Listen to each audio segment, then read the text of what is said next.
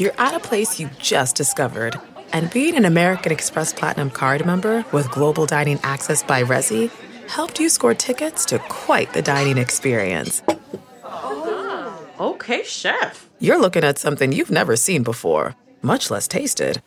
After your first bite, you say nothing because you're speechless. That's the powerful backing of American Express. See how to elevate your dining experiences at americanexpress.com/withAmex. Terms apply.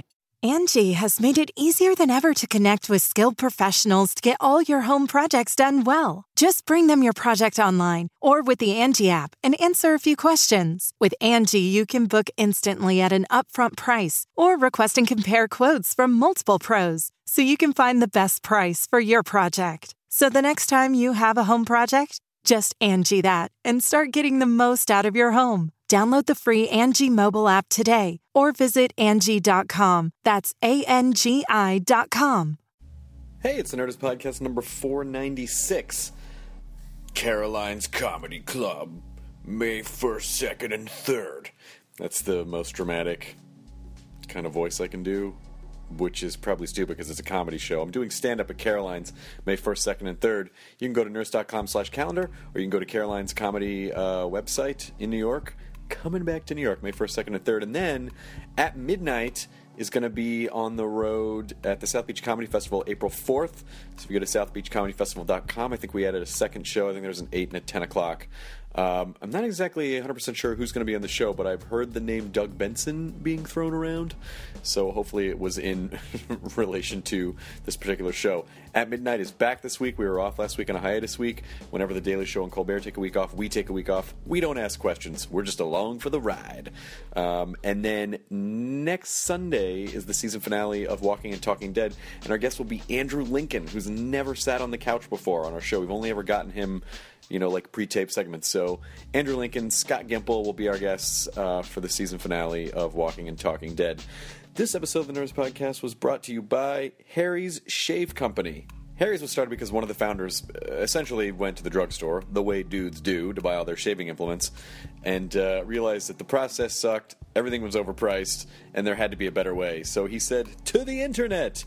And that's what they've created. They've created an amazing service, Harry's Shave Company online. You will get incredibly high-quality blades. These really super sweet German-made blades that, by the way, they love the blade-making process so much, they bought the factory. This is a 93-year-old factory in Germany. They just bought it so they could manufacture the blades themselves, so they could then pass on those blade savings to you. So you're not going to spend a lot of money. It's going to be a lot less than what you would spend buying shave kits in a drugstore. And it's a great experience. It's really cool. You're supporting a good company. One of the founders also helped found Warby Parker. So it's a good group of guys with quality shave stuff that you're going to get delivered right to your door. Go to harrys.com. Use the promo code THENERDIST. And Harry's will throw in a free 4-pack of blades with your first purchase. So that's it. If you need to shave for your job, I don't love shaving, and this makes me actually think, I could probably actually shave. I probably could actually shave my face. And Skydart is always saying, why don't you shave your face? And I'm like, because shaving sucks. And she was like, you're going to tell me I'm a woman, you're going to tell me shaving sucks? And I'm like, whoa, hey, let's not get crazy. And she's like, you don't come into my house. You're waking the baby. What? You're waking the baby. Whose baby? Our baby. What baby? The dog. Oh, well, if we got... whining. Okay, you're talking about a dog. But, if we did get some high-quality shaving implements from harrys.com, we could shave her and make her look like a baby. Huh? Way to bring it back around. Thank you. It's feeding time. You're like a verbal hacky sack champion. Go feed the baby. I don't... Go shave and feed the baby. Words that have never been uttered by anyone. Harrys.com, promo code THENERDIST. This episode of the Nerdist Podcast is Arnold Schwarzenegger, who was awesome. I'd never seen him talk, at length. And again, didn't know what to expect. Never met him before. Even though I was in Terminator 3, which did come up in this podcast. But what a really cool guy. Jonah and I went out. Matt was out of town. Jonah and I went out to his house And there's a really awesome Humvee out front that says Terminator on the side. We took pictures. But Arnold was gracious and funny and super cool. And his movie is out March 28th, which is called Sabotage. And Joe Manganiello's in it. When Joe was on the podcast before, he talked about it and said, "Oh, Arnold's the best. You got to have him on. You got to talk to him." I was like, how are we ever going to get Arnold on?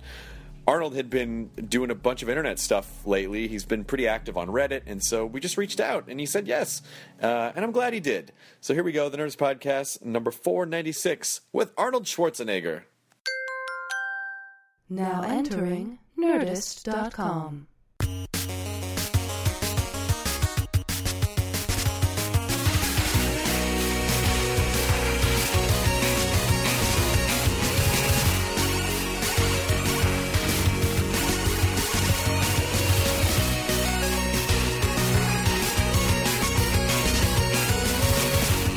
Puppy? I do.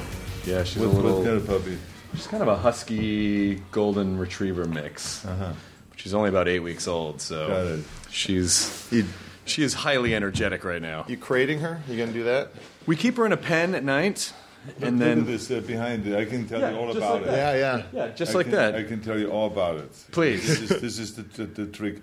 The more you can find them in the beginning, so they don't go all over the house to pee or to shit. Yeah, exactly. So this dog, was exactly trained like that, and I blocked off this area here, so he just stayed here, and then he had the place where he could go, and then eventually he didn't do it anymore. Oh, that's good. It just goes away within a few weeks. Well, it goes away, and the only thing that he does is I call him Mr. Egypt. Because he builds pyramids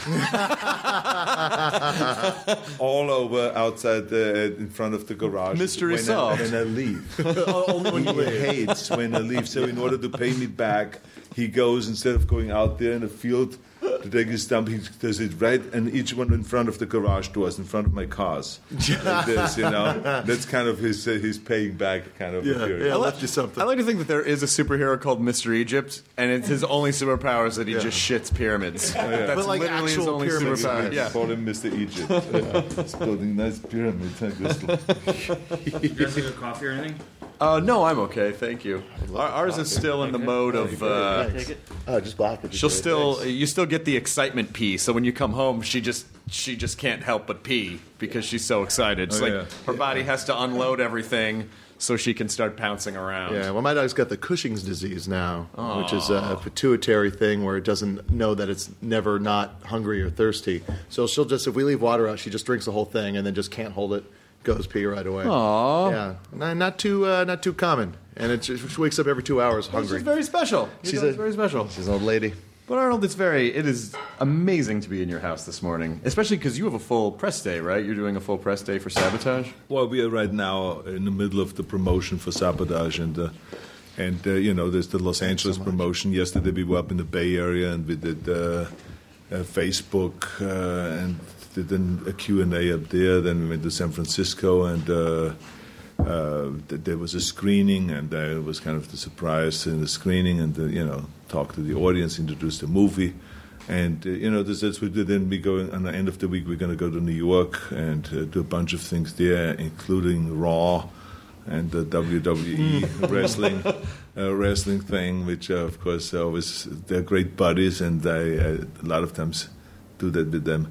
And so it's a fun thing, to do the movie, but then to go out and to let the world know that the movie is coming out and that it exists, because it's all part of the marketing and publicity and all that. Are you still good with that? I mean, do you ever just sit down all day and not do anything, or are you just acclimated to I have to go 1,000,000 miles an hour all the time? Well, I mean, not do anything to me is not fun.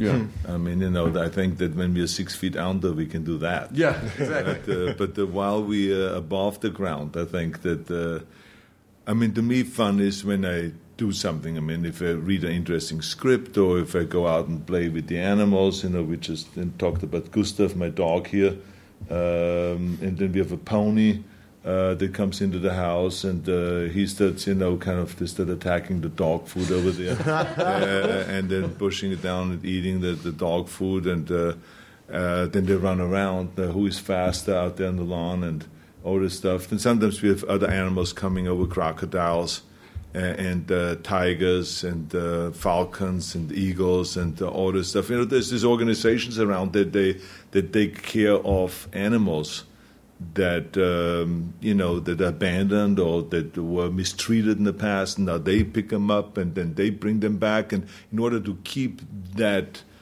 going, they need money. Mm-hmm. So you pay a certain amount, and then they come over for a party, and people love all this stuff. It's the first time they've kind of watched the crocodile move around. Yeah. And we had this one crocodile up on the kitchen counter over there,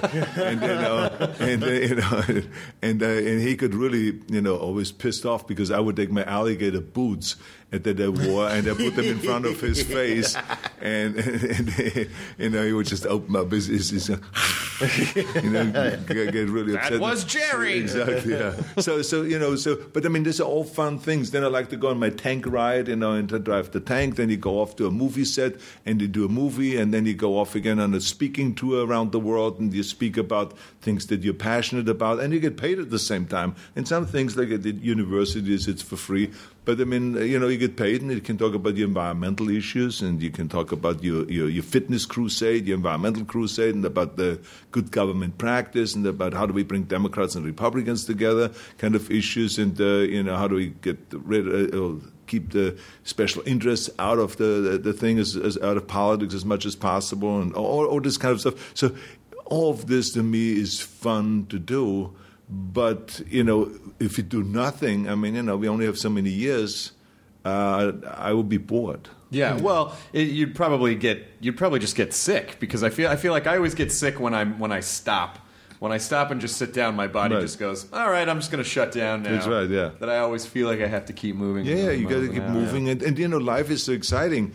And I think if you don't have an exciting life, then I think you can make it exciting. But I think that the more you do, the more you get done. They give something to take care of and make sure that it's getting done. Give it to a busy person.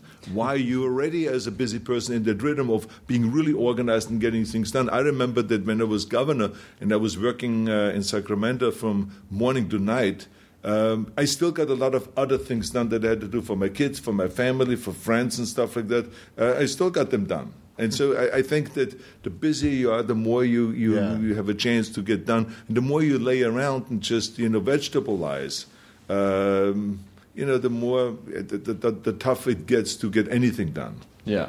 Was it, this is probably an abstract, stupid question, but did you have fun being governor? Was there anything fun? Because to me, politics feels like, and this isn't going to be a political conversation, but politics to me feels like, hey, I have some ideas, I want to make some changes, and then you're a part of this big system, and then I assume what happens is you go, oh, it's really not that easy to do what I thought I was going to be able to do, that sort of idealized version of what that seat of power means. Did you experience that, or how did it feel? Yeah, but remember that when something is tough, that does not mean that you should be discouraged. No, of course. Right? So, because I think you must be an idiot to go in there and not to expect that. Right. I mean, it's the same thing if I say, I want to be the world's strongest man. I want to be Mr. Universe. I want to be a powerlifter. I want to be this. I want to be a champion of that. And then I go to the gym and say, oh, shit, I have to work out. It's kind of like, hello, where have you been? Of course, if you want to be a world champion in bodybuilding or in weightlifting or in powerlifting, whatever, or in gymnastics, you have to work out 5 hours a day, minimum, right? Well, so the same is with Sacramento. When I go up there, I did not. I mean, everyone knows and everyone talks always about it, that if it is a one-man show, if you're owning a small company and you're the guy that makes things happen, you call the shots, and everything that you want to get done gets done. But as soon as you have a big corporation and you have a board, then all of a sudden you have to talk to the board and you have to convince them and those. And then when you go into the public sector, then you have to convince now the legislators, and you have to convince the environmentalists, and you have to convince the business community, and you have to convince the federal government, and you have to convince the locals, and you have to convince so many different people to buy into your policy. But everyone knows that's the process. Mm-hmm. because you're now dealing with public money. I'm dealing with your tax dollars and with her tax dollars and your tax dollars. So I cannot just use it any way I want. So it has to be by committee, the decision making. And of course, when it is by committee, things don't get done the same speed, and a lot of times things fall through the cracks and don't get done at all, and it's a real struggle. But I knew that when I went up to Sacramento, that I will only be able to, if I'm lucky, to get 50% of the things done that I want to get done. And that's great if you can get 50% of the things done. I mean, you say everyone goes through that, and to me it was, I always tell people, I said, just imagine how difficult it is to be in public life and to get things done. I mean, imagine a painter, Van Gogh. He says, I want to go and paint the Starry Night. And someone said, whoa, wait a minute. Do we really need a 42 by 42 canvas? I mean, can we not? I'm into round canvases.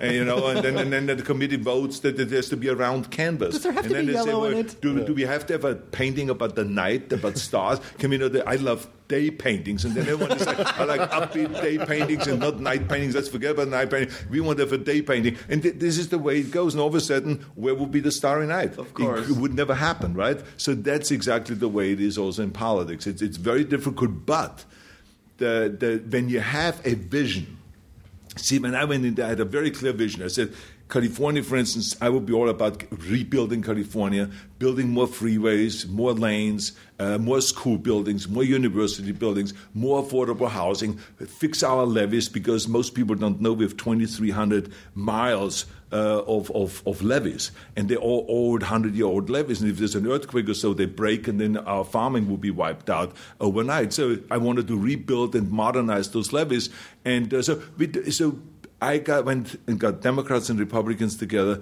and make a commitment and bring it to the people through an initiative process, and the people voted overwhelmingly for those, for rebuilding California. So to me, that was a great joy. That's what I wanted to do, because I felt like infrastructure is so important to a state and to a country, how fast we move people and goods around. That's economic power and all this. So I got that done. But then again, I went back a year later and tried to do something else, two other things, and they didn't get done, because now all of a sudden they said, whoa, we can't have a Republican have that kind of a victory. No, we got to put the brakes on it. And then I tried something else, and then we got that again done. So, I mean, so sometimes it works and sometimes it doesn't. The key thing is you have a vision, and you go after this vision, and you never take no for an answer, which, of course, has been the story of my life. No matter what anyone said, I never take no for an answer. How do you define success? Well, to get things accomplished that you want to get accomplished. But if you do, I mean, like, is it goal oriented or is it process oriented? I mean, do you define success as, well, I went down this path and I accomplished some things, I didn't accomplish other things, but it's still successful because I at least traveled down. Well, that path. Everyone feels differently about what it is. I'm much harder on myself than maybe most people on themselves, right? I mean, I would be on the day of the Mr. Olympia competition, I would be standing in front of the mirror and say, how the fuck does this body ever win anything? I mean, look at this. I mean, they still need more deltoids, they still need more arms, and they don't need calves. I mean, this is not perfect. This is off. So I was that critical. In the meantime, I won the Mr. Olympia easily that year. So, I've always been more critical, and I think that's what makes me also hungry for more, and never settle for and just celebrate and say, oh, this was really great, Arnold, you did a wonderful job. Now let's sit back and relax and let's celebrate. I never look back. I always look forward for the next big thing. And so to me, I was, like I said, I was successful. It was very clear when initiatives passed and when the legislators agreed to something that I was successful in those things. And then again, there was other things where they did not agree, and I was not successful in convincing them and getting certain things done. The same is with movies. I mean, when a movie goes through the roof and you make a lot of, the grocers come in and everyone congratulates you, that the movie is successful. And you also know when a movie goes in the toilet. And I can tell you both, because I've had experiences in both. So that's what it is. I don't think you can be blind about that. What is it, or where did that come? Because I wouldn't say that I have the same amount that you have, but that degree of, I'm really critical and I'm never fully satisfied. And sometimes I wonder if that's a good thing. I think it is a good thing. I think that if you're easily satisfied, you don't get as motivated to be better or to do better. I think that if you beat up on yourself a little bit, that's good. That you want to do your show better, that you want to do the interviews better, that you want to do more research and be more snappy and more entertaining, and to draw the audience in and to build a bigger audience. And you have to study all the time. You never can be just sitting there and saying, "Oh, I think everything is going fine." Fine is bullshit. You don't want to have things go fine. You want to have things go through the roof. You want to go and shoot for the stars, because most likely you will not get there, but you get further up when you shoot for the stars than if you shoot for like a medium, So I just think that's good, to be hungry and to want more, because that's what drives you in the end. Yeah. And where do you think that came from? Because I know, from a pretty early age, you... I can't imagine getting into fitness at 12, 13, 14 years old. I mean, my head just wasn't remotely in that place. I didn't understand that type of regimented commitment. So what was it about you that made you never give up, get up every day when it's uncomfortable and push yourself? I had no choice. It was not like I had a safety net there, that if things don't work out, that there was a safety net, then I'm going to be fine and then do something else. So to me, it was like, I don't want to live in Austria. I don't want to be a farmer. I don't want to be a plumber. I don't want to be a carpenter and all the stuff that was there that people did around me. I wanted to go to America, to the land of opportunity. So to me, it was just a question about, okay, how do I get there? Well, I thought maybe it's through sports, and then I picked bodybuilding because, I happened to at the right time see this cover of a magazine of a guy that was played Hercules in the movies. Reg Park, right? And then it was my whole plan was laid out right in front of me, because I saw this magazine in this store in Graz in Austria. I picked it up, and it was like, how Reg Park became Hercules by winning Mr. Universe. And so this guy won 3 times Mr. Universe, and then he was asked to do this Hercules movies, and all of a sudden he was in this international kind of business, the movie business. He made money, and he took his money that he made and built a gymnasium empire in South Africa, and all this. And he had this wonderful family, beautiful wife, and great children. And I said, wow, look at this, like the whole life is laid out here. So I just went after that. I felt like this is my opportunity. If I do this, I can get to America. And sure enough, after I won the second Mr. Universe title, with the age of 21. I became the youngest Mr. Universe ever with the age of 20. Then a year later, I won the second Mr. Universe title. And then I got this invitation from Joe Weider, who was the publisher of the muscle magazines in America and all over the world, the biggest one, and kind of like the legendary guy that built the bodybuilding sport. And he sent me a telegram. And this was in 1968. And he said, congratulations. You will find the airline ticket, call my agent over there, and blah, blah, blah. And I got the ticket to come to America and to train over here and to compete over here. So my thought and my vision worked out really well. And so but it was not so much that I was disciplined, because it's not really discipline. It's when you have a vision, a very clear vision of what you want to look like, then you cannot wait to do the next set or the next exercise or the next rep, because you know that each rep you're doing, each set you're doing, each weight you lift, you get closer to turning this vision into reality. And I saw myself getting closer and closer and getting more and more muscular. So you get enthusiastic about that rather than, I got to be disciplined. Oh, my God, I have to do another 200 rep sit-ups. Oh, God, I have to go back to the gym and do another 2 hours of bench press and chin-ups and rowing and deadlifts and shoulder shrugs and all of those kind of things. I never thought that way. So this is why the most common thing people always wrote about me when they watched me in the gym was, that guy smiles all the time. He's not like the other bodybuilders that look like all verkrampft in the face and pissed off. I mean, he smiles. He's having a good time in the gym, because I did. To me, I couldn't wait to go back to the gym and to lift more, because the more you lift, the more reps you do, the faster you get there and become the champion. Are you able to apply that principle to things that maybe you even aren't as passionate about? Are you able to find something kind of juicy and fun about an activity if it's outside something that you actually are really passionate about? Because I'm sure you have to do a lot of things that you don't wouldn't prefer to do. But. Absolutely. I think that the things that you are really passionate about, you can apply those principles. And there's some principles that you can apply to all things, right? But I think that the more you see it clearly, like for instance, I saw very clearly in my last few years of competing in bodybuilding that to become a leading man in movies, not to become an actor, but to become a leading person, a leading character, a star. Mm-hmm. And now this is as far-fetched as anyone can ever think, because it's like one of those crazy dreams that a lot of people have. But I was absolutely convinced that I was meant to do that. And maybe it had something to do with that guy, Reg Park, who was the Hercules, that I felt like, well, he could star in Hercules movies, so why could I not become a leading man and do Hercules movies or whatever? I don't know where it really came from, but I was absolutely convinced. And then when I started working in movies, I saw that it actually works. My vision works. Even though in the beginning you can imagine of how many people, discouraged me and said, this is so stupid, Arnold. I mean, you're the world champion in bodybuilding. Why don't you go into food supplements or do endorsements, or we can help you with that, or have a health food stores. I mean, or teach your training methods and write books and stuff. So being a leading man. I mean, there's no one in the history of America that ever has become a leading man with an accent. It won't happen. Americans love like John Wayne and Kirk Douglas and those kind of guys. That's it. And especially, with your body.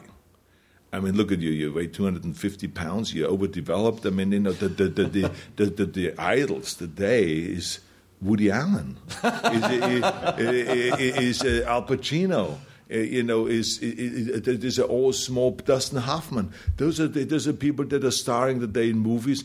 Those are the people that the people idolize. Those are the actors that they want to see on the screen. They're Americans. They're totally Americans. He says, but not guys like you. And plus with a name like Schwarzen, Schnitzel or whatever it is. I mean, it's like, yeah, I can see that already on the poster. You probably have a better chance being governor of California. That's right. Yeah, exactly. But I mean, so that's everyone said, no, it can't happen. So having a clear vision and being passionate about it helped me to not listen to that and to just go forward and to do it anyway.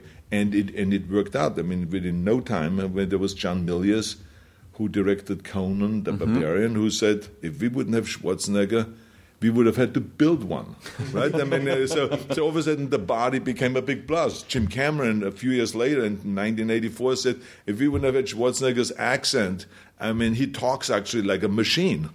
Yeah. So I don't think we could have really solved the idea of a Terminator, because he acts like a machine, he walks like a machine, he is the Terminator. Thank God this guy had an accent like that. So it all became, all of a sudden, all those things that people said were obstacles actually ended up becoming kind of an asset. Did you realize that that's what was happening, or was it just sort of an accident of the fact that you were super focused?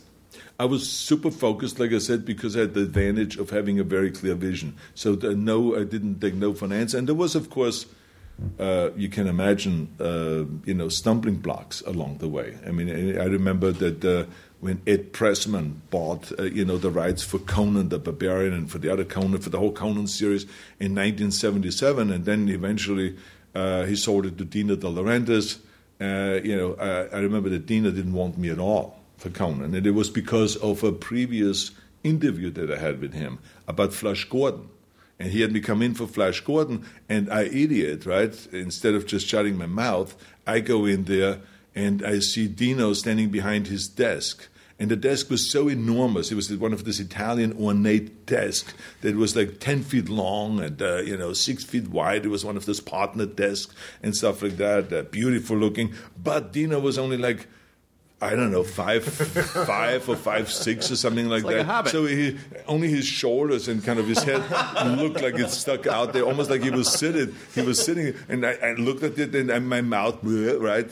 I always mouth goes faster than the brain. So I said, "Oh my God!" I said, "Why does a little guy like you need such a big desk for?"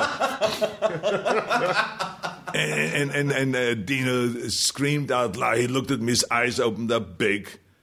And he said to me, Schwarzenegger, You have an accent. I cannot use you for Flasche Gordon. So I said, what do you mean accent? I mean, listen to you. And so it continued like that, right? And then he says, a meeting is over. Schwarzenegger. And he just brushed me off. And then Dino Conti, who was kind of his right-hand guy, and he then escorted us out. And my agent outside the door was screaming loud at me. I mean, that whole building must have heard it.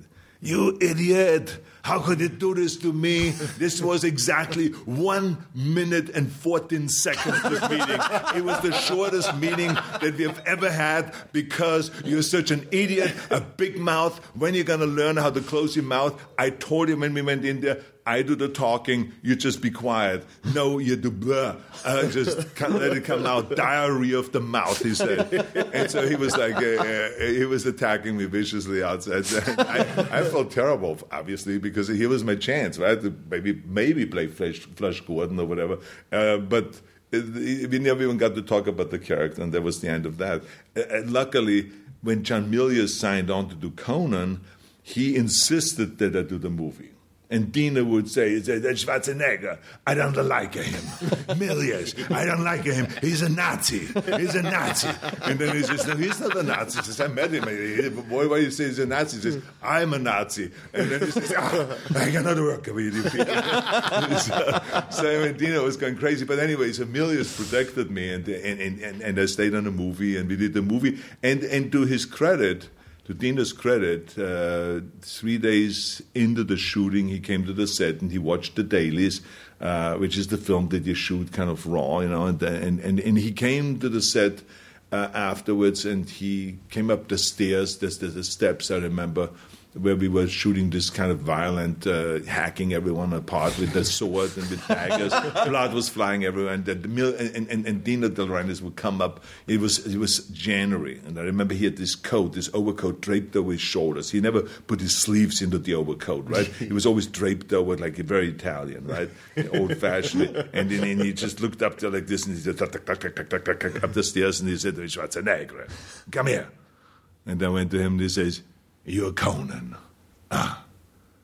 And then he turned around and he walked down the steps. And Milius said, wow, that was the greatest compliment that Dino has ever given anyone. He said that you are actually Conan. Isn't that fantastic, Arnold? And I was still kind of shocked. And I was looking at him, where did he go? I mean, it just disappeared like some kind of a movie where someone just vanishes right in front of you. That was totally your moment to go, I can't hear you down there. Like it was your last moment to really, really take a shot. It was wild, yeah. So anyway, everything worked out great, and Dino and I became very good friends, and he became a mentor.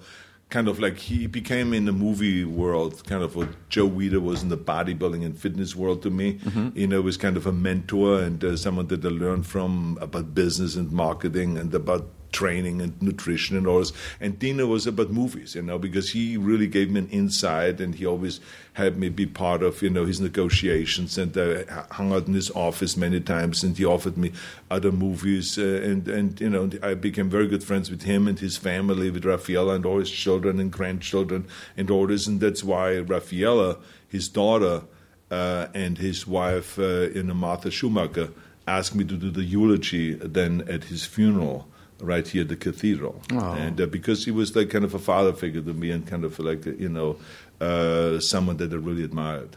Is that, did you always have a business sense, or did a lot of it come from stuff that he taught you? Well, I think that the instinct is very important. I had an instinct always to be entrepreneurial. And I also had the will in me always that no matter what it takes, I will work my butt off, which is, I think, a very important thing, that you never look for the easy way out, but just, if you want to accomplish something, you got to recognize the fact that you got to work your ass off. Mm-hmm. And so I remember I was 10 years old, and I grew up at this lake in Austria, and there was like 4,000 people in the summer that would lie around that lake and would go swimming. And they all will be coming to the front to this little stand to get the ice cream. And then I said to myself, look at this line of people that are standing there and they have to go all the way from the back of the lake around through the bushes there and up the hill and down and come to the front to get the ice cream. So I said to the guy, I said, why don't you give me a bucket and we put this ice cream in and I try to sell it as quick as I can before it melts. I said, and let me go around. You charge 10 shilling, I would charge 11. And so I would sell that on a Sunday afternoon from 12 o'clock to around 4 o'clock, I would sell like 150 ice cream, right? These ice cream bars. And I made 150 shilling. So that was enough money just to go out and to buy a gym outfit or to buy some gym shoes or something like that, and or would sell, kind of save up money because my parents didn't buy me a bicycle, so there was no money around for any of that. So, we were kind of. My father was a police officer, so he was one guy getting a salary, very little salary. My mother raised us; she didn't work, so we really had to go out and do the work ourselves to save money and to buy those extra things that we wanted, and.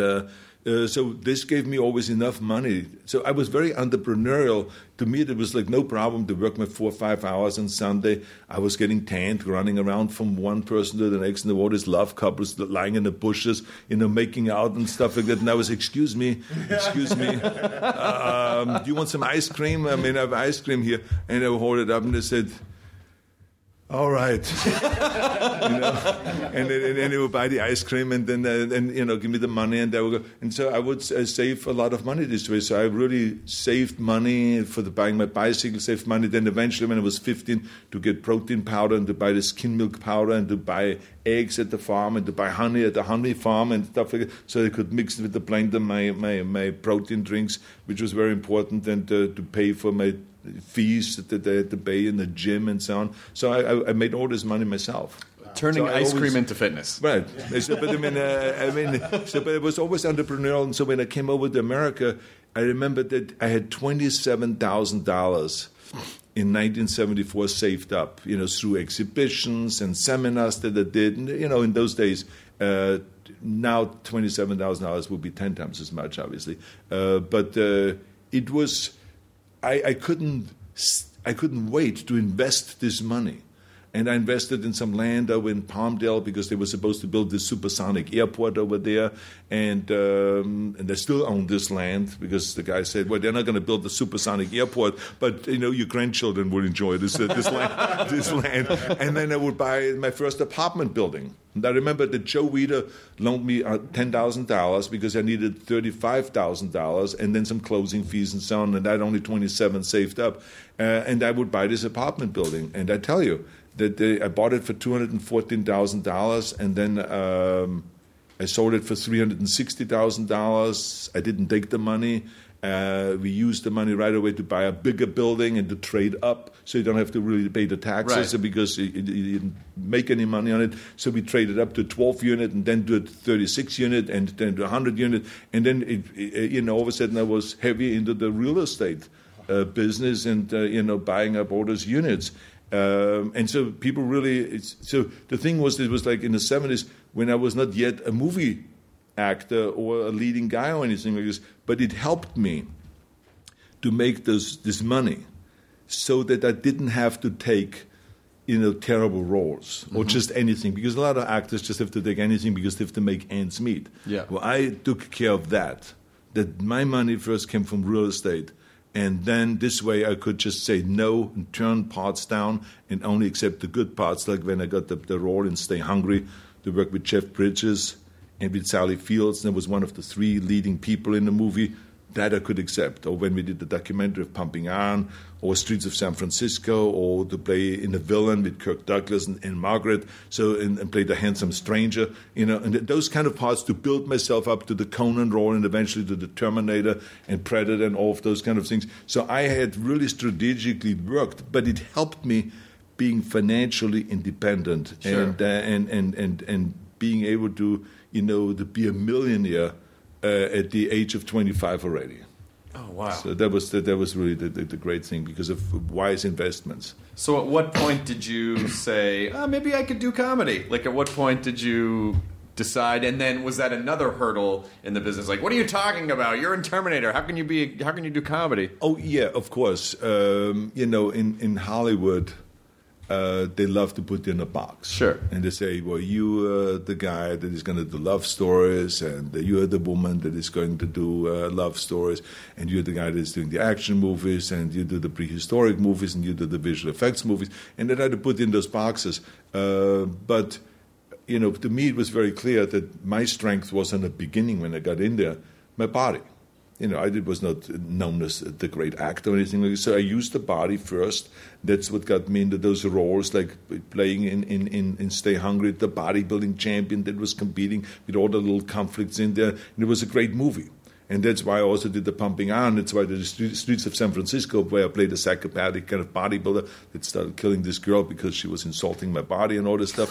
In The Handsome Stranger, it was all about the body. Until the Conan the Barbarian and Conan the Destroyer and all this, including the Terminator. But the Terminator role and the Commander role and then Predator and Red Heat and those things gave me a chance to get out of that slowly and to prove that I also can act and that they can give me other roles besides just relying on the body. Mm-hmm. And so it was up to me to prove that.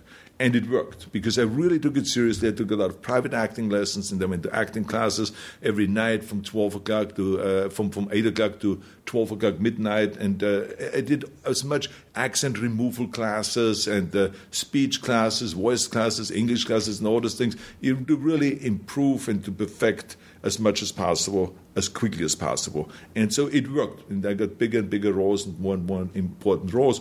But Hollywood was happy. It was like the 80s. The muscle guy is in there, and now there's other muscle guys coming around. The macho movies are in, that all the Terminators and the Commanders and all these movies and Stallone's movies and Van Damme's movies and everyone's movies that were in this business made money. And it created a whole new genre. So there was no interest at all to change. Because remember, let's not fix what is not broken, sure. Right? So when I said I would like to do a comedy, it was like, Arnold, why would you waste that time? You're making huge money now. Look at how you're skyrocketing with your fees, and every movie you're doubling the salaries that you make. Why would you go do a comedy? Well, luckily, I met in Aspen Ivan Reitman, who did Ghostbusters, who just finished Ghostbusters. And I said to him, I want to do a movie with you. And he said, well, thanks very much. It's very sweet of you to say that. He says, maybe someday we work together and all this. And we were hanging out with him, and there was some other actors there.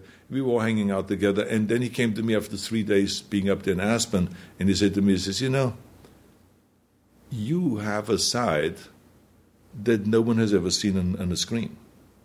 You are very funny. So I'm interested in actually doing a comedy with you. He says, I'm going to go back, when we go back to Los Angeles, I'm going to work on kind of developing some projects. And he did. He came back and immediately started developing 5 projects.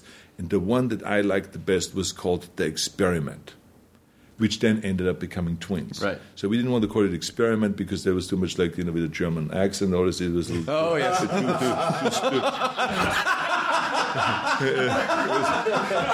it was a little bit too strange, the lab, and to make people in the lab and all this mixing the sperm and all this. Whoa, let's stay away from that thing. So we then it became the master plan. Twins, right? Okay, twins. Exactly, yeah. The master plan, twins, and so they became twins, and then I had the idea of having someone not only be different but actually physically look totally different. What about Danny DeVito? And Ivan thought it was a brilliant idea, and then we all went after Danny DeVito, and then I remember sitting in a restaurant and signed on a napkin our agreement for the movie. Oh. It was totally on a napkin. It was really wonderful. And we all went to work, and he went to hype it to Universal Studio, the idea with the napkin. He says, I have the agreement from Arnold and from Danny, and you have mine. I signed right here that I'm going to direct it. And the brilliant thing that we did was when they came back to me and said, how much do you want for the movie? I said, nothing. And they said, what do you mean nothing? I said, just give me a back end.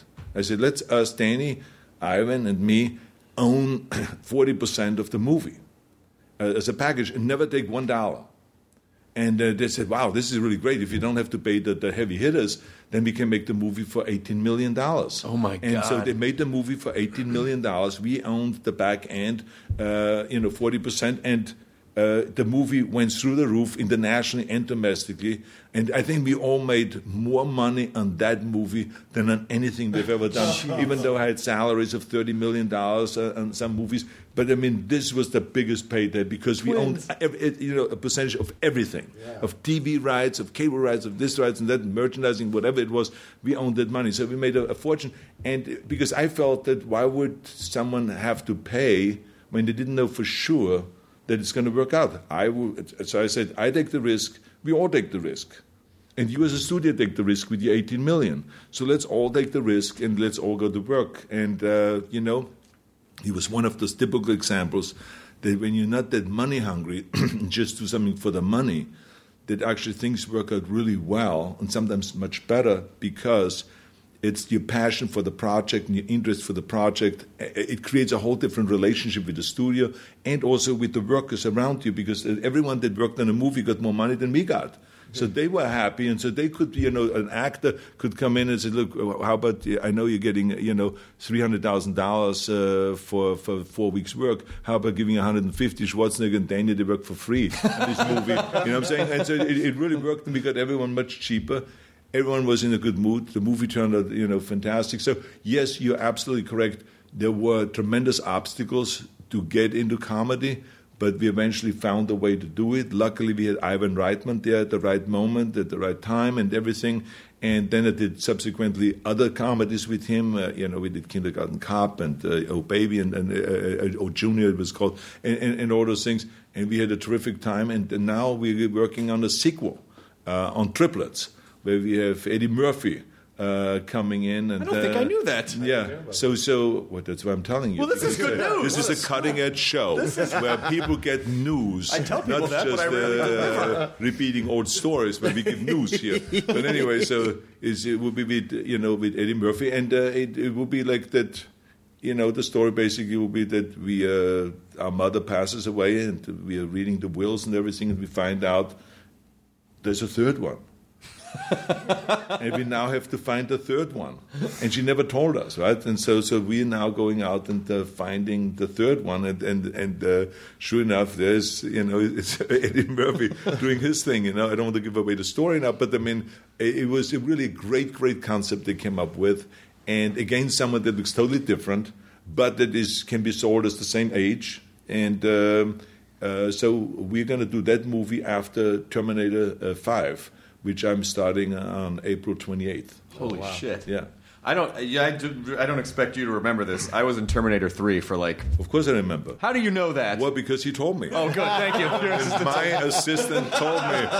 And so I said, okay, I can remember that half hour, because a half an hour ago he told me. So I said, I have a memory good enough for half an hour. So in case you ask me, I can say, I remember it. Listen, I was an engineer, basically. I had 4 lines, but I knew that they wouldn't get cut out because they were very expositional. We don't know what's going on. All the computers are down. We don't.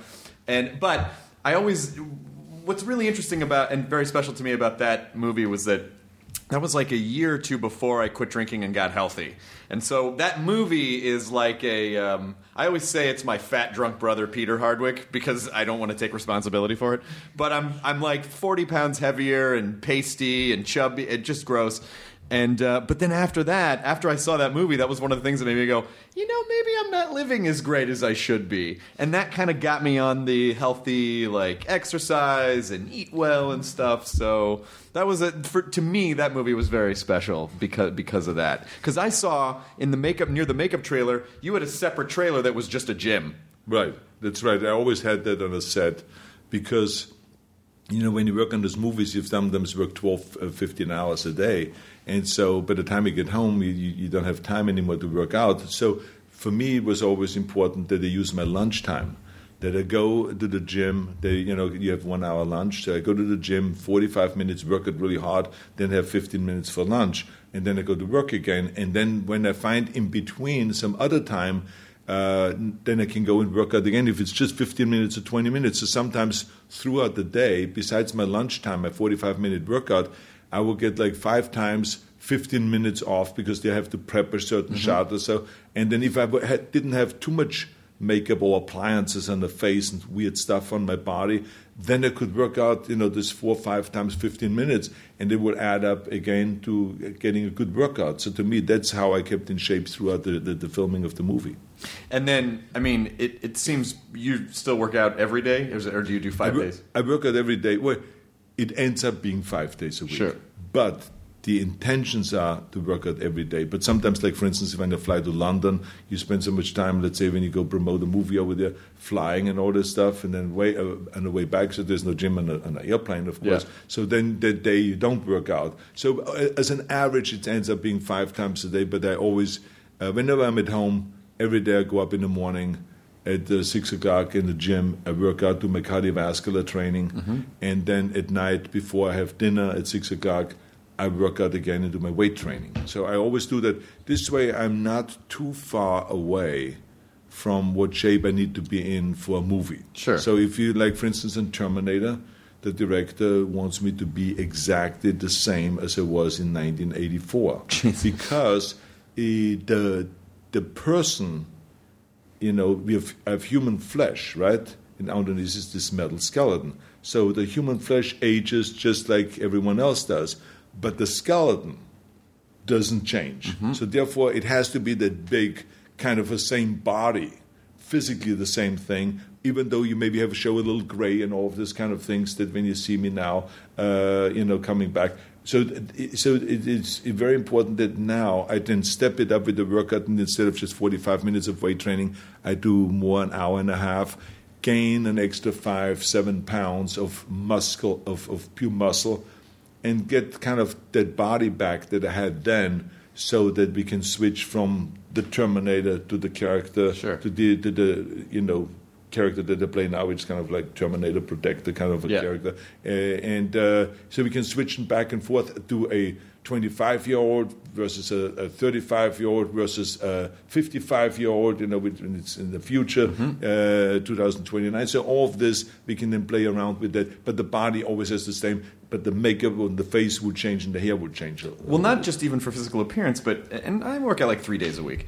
But I still feel like that I wouldn't be able to keep the schedule that I have without training to some extent, because you wouldn't. I don't know how else anyone would have energy to go if you didn't keep that part up. Well, I mean, you guys have the advantage that you're lean, so that gives you right away an edge by having more energy. If you're overweight, that's what drags you down a lot of times. So this is why I always tell people, I said, not only from a visual point of view, you want to get rid of your excess weight. And you were very lucky that you looked at yourself and said, I got to go and get rid of this white look and this kind of overweight look, and I got to get my act together. Now I saw myself in a movie. I'm going to change this and that. And you lost the weight and you leaned up and you look terrific. Hey! So now you have the energy. But that's the key thing. Now you have the energy. Because I know that when even with animals and with everyone, as soon as you're overweight, that's when you slow down, and that's what causes then depression. And you look at yourself and you're depressed because you're now overweight, and all this stuff is kind of a snowballing effect. And you cannot be with the program the same way as someone that is muscular, that is lean, and has his act together and full of energy. And you're absolutely correct when you say that it's great when you get your workout done, you feel more energy, but it's also because of the psychological impact. When I work out in the morning, I feel like I've done something good for myself. And I eat well, and then the rest of the day, then it comes easier than if you don't work out and the whole day think about, oh, what an idiot I was. Well, why didn't I, get up early and work out? Are you wimping out now, Arnold? I mean, and all this kind of stuff. So you beat yourself up again. So I feel much better when I have done my workout and then get going. And as I said earlier, that the more you do, the more time you will end up having to do more. Yeah. Because you're now in that rhythm of kind of go, and having, and you enjoy it, because everything you do is that you enjoy it. To me, that's another one of the rules that I always say to people when they say, what's the secret to success is you got to enjoy what you're doing. You got to sit down and find out what is it that you're really passionate about and what is it that you want to do, because it feels so much better that you follow that that you follow your passion rather than just, saying, oh, I'm going to go to college now because my parents told me I have to go to college. But it's not fun. I mean, what do you want to do? Mm-hmm. I always tell kids, find out what do you want to do and take the time, and then it's fun to go through life when you do something that you're passionate about. I was always passionate about bodybuilding. I was passionate about show business and making movies. I was very passionate to be a public servant and to go to Sacramento and to battle it out with the legislators up there and with the special interests and the religious leaders and all the different things that you have in front of you that you have to fight all the time. But I loved it. And I'm passionate now coming back into the movie business and doing movies. I still love working out. I love all the things that I'm doing. And so I think that's really helpful because then you're much more enthusiastic about what you do.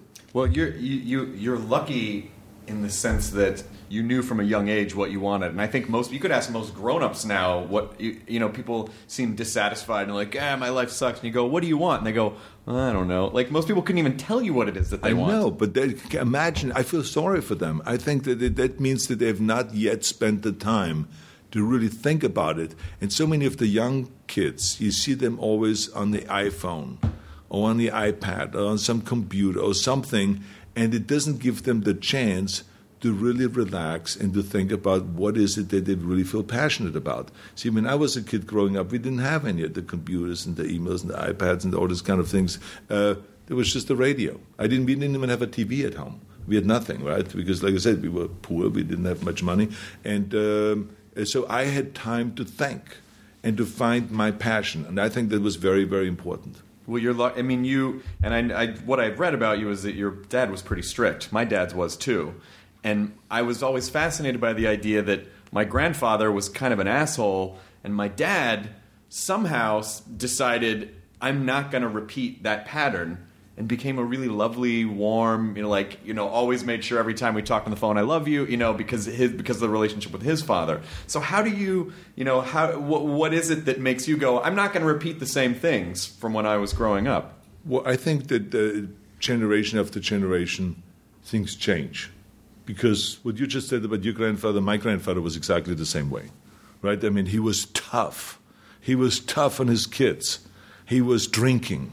I mean, he eventually died in his 50s with the deteriorating liver from all the alcohol and stuff like that. But he was a tough guy, and so my father was less tough, but still tough when you compare it from my kids today. I mean, he was disciplined that you had to get up at 6 a.m, you had to do your push-ups and your knee bends and all of this. We had to sit down and do some math problems and solve some math problems right off the top before we were allowed to have breakfast and all of this. But it was all good. And it was not just my dad, my mother too. I mean, when we came home from school, I remember that she would not let us out of the house until we did our homework.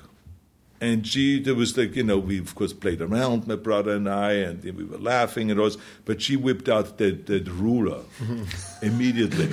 And it was not uncommon at all. It was the most common thing to whack the kids or to smack the kids and to hit their bottoms and to punish them physically. Sure. So that was not uncommon. Right. So we were shooting there, and we knew that it was the real deal. Right. And she would put out the thing, and she grabbed my arm, bang, over the, and put it on the table and whacked them with the fingers. I got the message. Don't screw around. Do your math problems. Write your reports.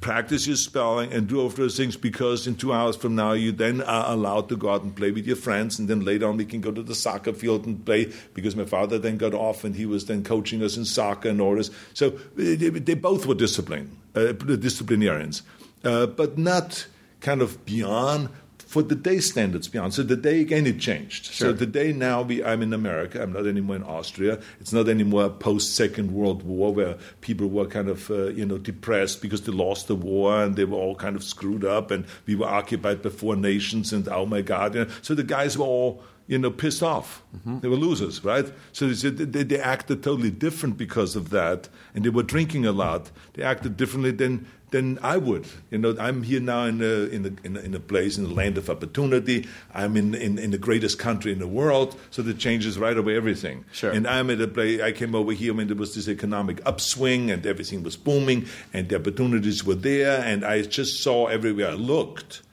here in America there were doors of opportunities opening up. So I walked in. So how wonderful is that? So now, when I'm happy all the time. I'm excited that I'm here in America, that I made the right decision, that my career is going well, and I'm doing all the things that I want to do. So now when you have kids, it's a totally different attitude. When something goes wrong, you don't have that angry, mean approach. Oh, right. There is no, I'm not a drinker, so there's no alcohol involved, so my judgment is because of that much better. And I also had a wife who grew up in America and grew up with parents that were very tolerant. They'd let them get away with much more as long as they did their education and did their work and all. But they were much more loosely kind of brought up than I was. Mm-hmm. So you mix now that, and now watch her, the way she deals with the kids, and it became kind of a combination of a watered down trying to be disciplined. Yes, when they left the room and they didn't turn out the lights, I would just unscrew a light bulb. And by the time came weekend, there was no lights anymore in a room, and they would be crying because they were like 5 years old, and they would say, I'm in the dark, I'm afraid in the room. I said, well, then turn off the lights when you leave the room. Well, that's funny, though. That's not the same is with the but this is as far as it goes with discipline, right? Yeah. And then in the shower, I said, don't take any showers longer than 5 minutes.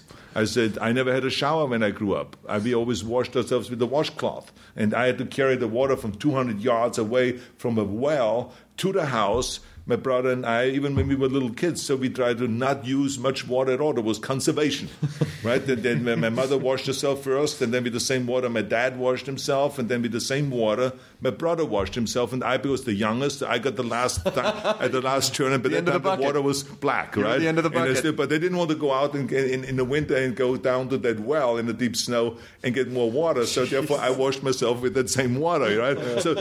I said to my kids, I said, so therefore, now it's a different age, I understand it, but it's 5 minutes.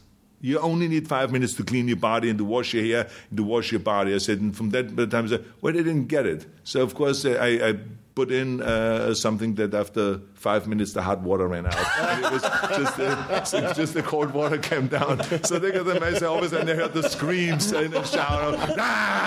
Who did that? Who did that? It was only 5 minutes of hot water. I said, wait, 5 minutes up. I said, so anyway, because I wanted to teach them how each person can participate in our fight to reduce, global warming and to reduce the CO2 output.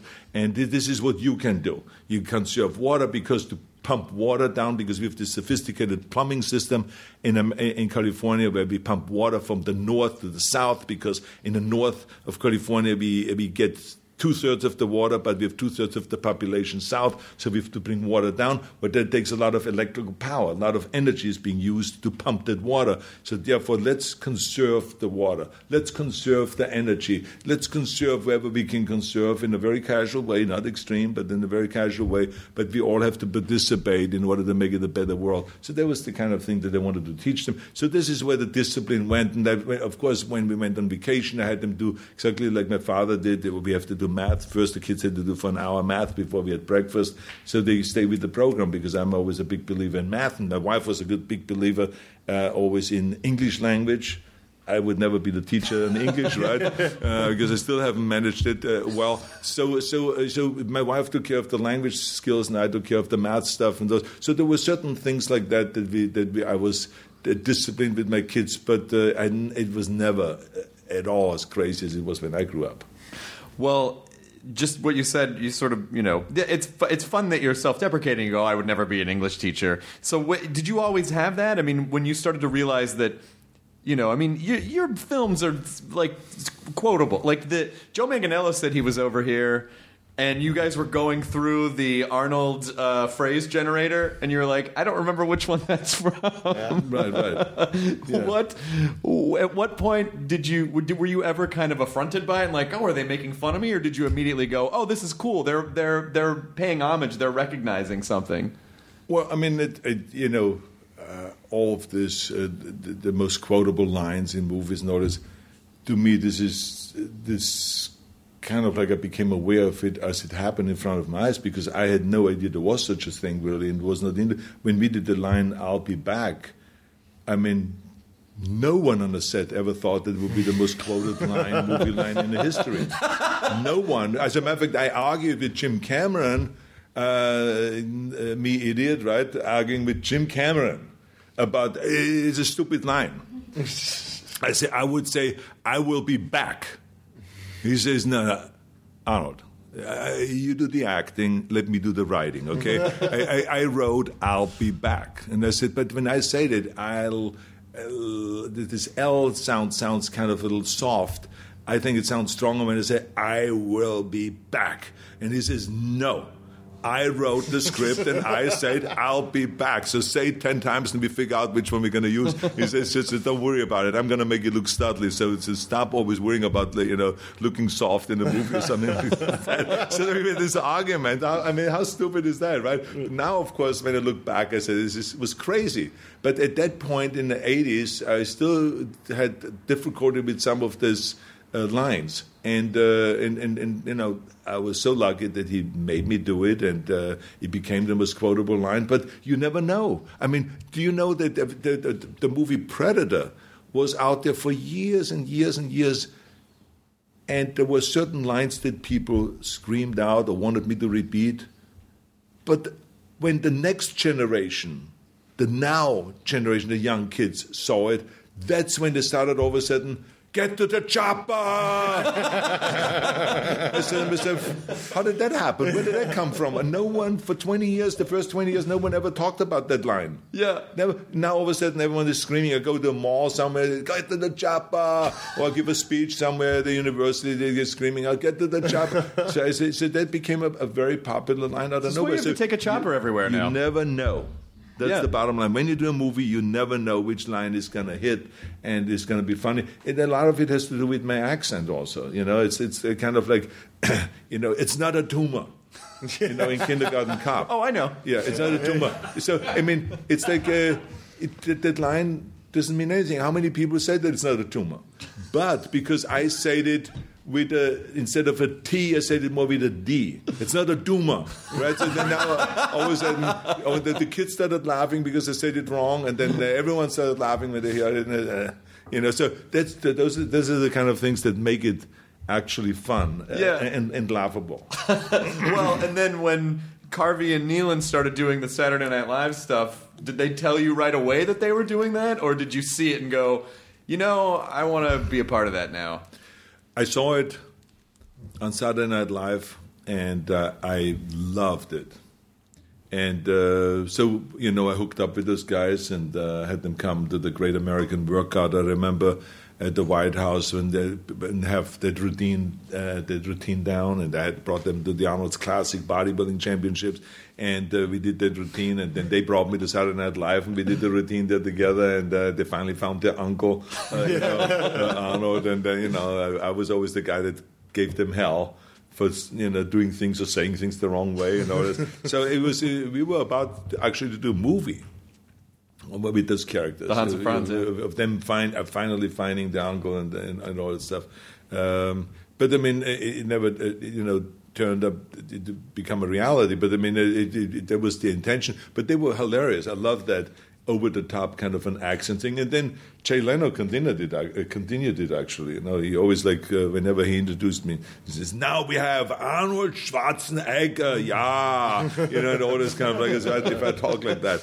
So and I will go out there and call him idiot, and, everyone laughs. So it was a whole routine. Well, it's been great to see you online. I think we're probably wrapping up. Are you good for time? We probably have 5. Oh, great. Perfect. It's been really great to see you kind of embrace the online community. It seemed like you really quickly developed a passion for Reddit, and I saw you interacting on Reddit.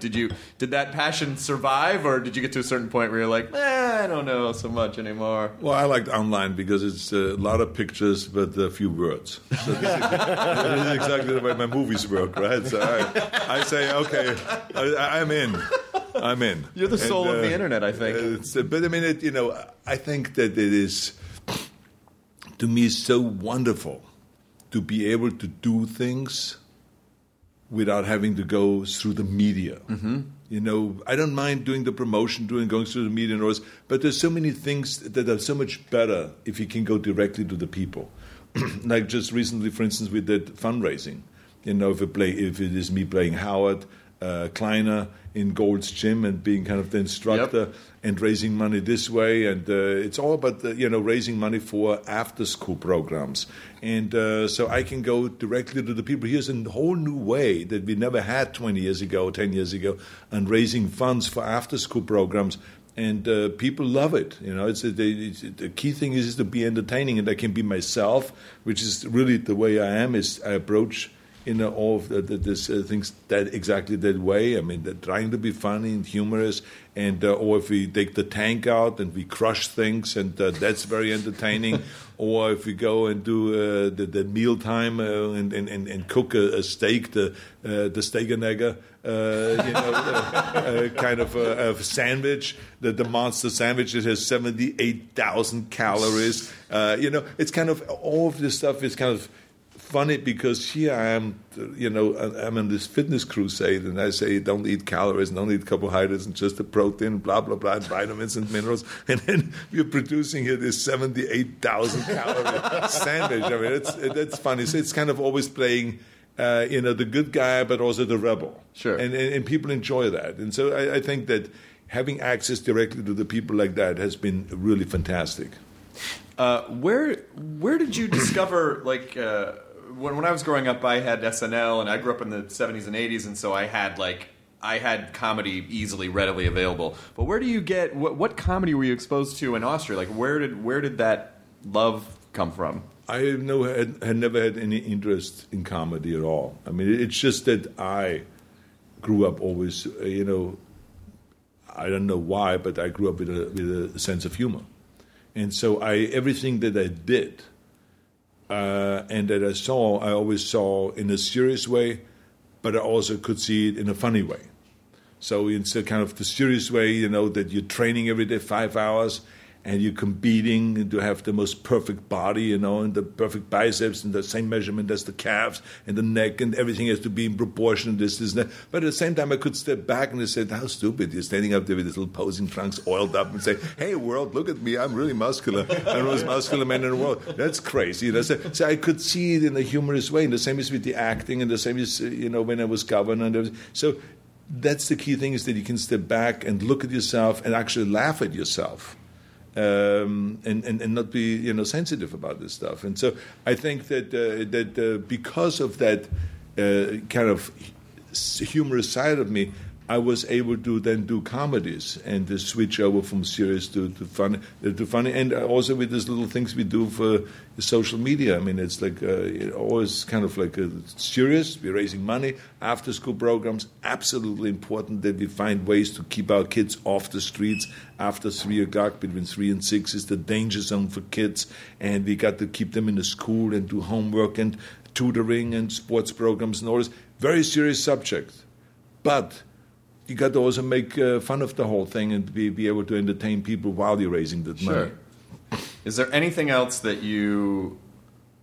What couple things do you still want to do? Like, are there a ton of things that you still want to do that you haven't done yet, that you've put off or decided, like, oh, this is something that I really want to accomplish? Well, first of all, since we are in the middle of promoting our movie, I think Sabotage we have to mention in this interview. Of course, Sabotage. We have to mention also my great actors, Joe Manganiello, Josh Holloway, and Sam Worthington, and Terrence Howard, and Olivia Williams, and Mireille Enos, and the list goes on and on and on, of course. And David Ayer, who has really been a jewel of a director, who insisted of us doing a lot of research and working with the LAPD and the LA SWAT team, and learning exactly the way they go and bridge doors, and the way they comb through buildings, and the way they hold the weapon, what their attitude is, and all of this stuff. And I think that authenticity and that realism is really coming out in the movie. That's what people appreciate the most. And we want to also thank Bill Block, the producer,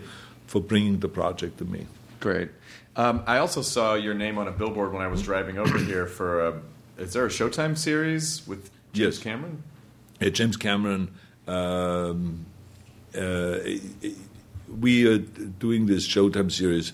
Basically, it's an environmental series, and it's we have various different entertainers in there that are doing a 1 hour piece I did a piece on fires and wildfires and what effect global warming has had on those, and how we are now burning like 40% more land because of the wildfires than we did 20 years ago, and what that means budget-wise, what that means to our forests and to our, kind of capturing the CO2 and all this. So it's a very interesting piece, and about what it means also to the firefighters to have now much more dangerous fires, much quicker fires, and how people are getting killed amongst the firefighters because of that. So and then someone else goes, to the forest somewhere, and there's a piece on that, and someone else does a piece about water, and so it's very interesting pieces. They're very provocative in many ways, and it's really a great show.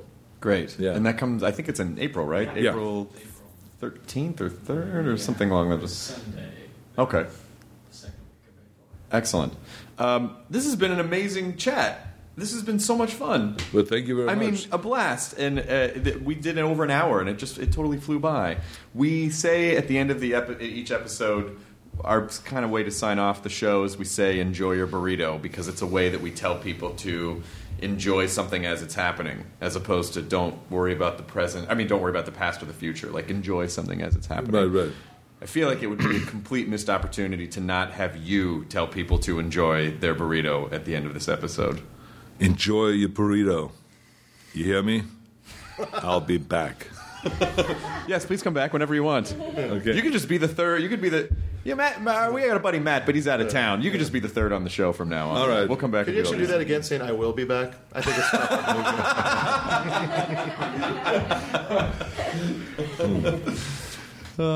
yeah, Manganello, he was on the podcast last year, and he just adores you. He's like, Arnold's the best. You got to get him on the podcast. But he said that time when you guys were going through the Arnold soundboard, he said it was so meta and amazing. Yeah, well, because I mean, we always. I have a friend of mine by the name of Dieter, who always asks me. He would say some kind of a line, and then he says, "What movie does it come from?" And I really have to sometimes think it's like from a long time ago. So it's like, but I think he has asked me now often enough that I do remember most of them. Exactly. Yeah. Do you have a particular favorite? No, I mean. I think they are all kind of enjoyable to listen to when other people try to imitate my accent, and they're fun, and for me, it's fun to repeat. Inevitably, every speech that I give somewhere, there's and we do a Q&A in the end. Someone in the audience will come up and says, "Can you say those 3 lines?" And then Of course. I mean, everywhere you go, that must be a large part of your life. Absolutely, yeah. But it's I kind of miss those, like, Running Man, Total Recall, the kind of cheeky but cool big budget action movies. Like, they don't really do them anymore. They're not as, everything's real gritty now. Like, there's something that's been lost, and like they're just not as fun anymore. Well, I'm sure that you will see it again. I mean, everything comes back. Everything goes in cycles. It depends. Those directors now are not directing anymore. From 30 years ago and 20 years ago. So Hollywood is all about young people, about new ideas. And so they hire new directors, and they have a new approach. As you could see with David Ayer, I mean, his whole approach is a much more gritty kind of approach, and where we have cameras in our chest, and we film each other when we storm the building and stuff like that. I mean, that never has happened before. So it's not just like, let's shoot and set up a camera outside of the action and film the action, but he wants to go inside the action and also give the audience that, and the audience really loves that. So it's a whole different feel, and then in Predator and those movies, it didn't really matter. No one said, okay, this is how you hold the gun. Because I was in the military and I've done action movies and always I know how to hold a gun. But in this movie, for instance, in Sabotage, he really wanted us to hold the gun exactly the way a SWAT team will hold the gun, because you have to be much in a different way ready when you go into a room, because at any place, for under the bed could be a threat, it could be behind some kind of a piece of furniture or a bathroom, door can open up and someone blasts away on you and stuff like that. So you have to be really ready. There's no time to go and raise that could already get you killed by just you having to raise the weapon and shoot. But in other movies, we just, like, remember Dirty Harry? I mean, the guy's eating the sandwich. Takes his Magnum, 357, 44 Magnum, whatever it was, and just boom, and just kills the guy while he's robbing the place, right? So it was, in today's day, the technical advisor would say, Mr. Eastwood, are you crazy? You can't hold a gun, a Magnum that kicks like crazy, that throws you back. You can't hold it with one hand and then eat a sandwich, and we would knock the sandwich out of your hands and all that stuff. You got to hold it with two hands, and you got to be behind the pillow so you protect yourself and all this kind of stuff. That's to be authentic. But what made actually the scene cool was that he was standing out there in the open street. And from the front, not from the side this to make him so smaller, but from the front, just eating his sandwich cool, and the people really enjoyed that. So there's a different style. And the same is also with Commander. We just with one hand, I just shot with a machine gun. I held it down his arm, and we just, killed, 87 people. And Commander, and with saw blades, throwing them around. No one ever checked out then and says, well, a saw blade really cannot, when you throw it, decapitate somebody. Who gives a shit, right? I mean, but then in a movie we did, right? I mean, the saw blade was thrown, and then the head came off, and then all this stuff. It was a funny scene, I have to tell you, because you're talking about Commander. So we were doing the movie, and we had all this action. And we killed endless amount of people, more than in any other movie and all that stuff. Because I wanted to beat Stallone, because he killed 81 people, so I had to kill 87 people in my movie and all that stuff. So then I had an idea. I said, well, I have this shootout out there, and I'm hiding in the bushes.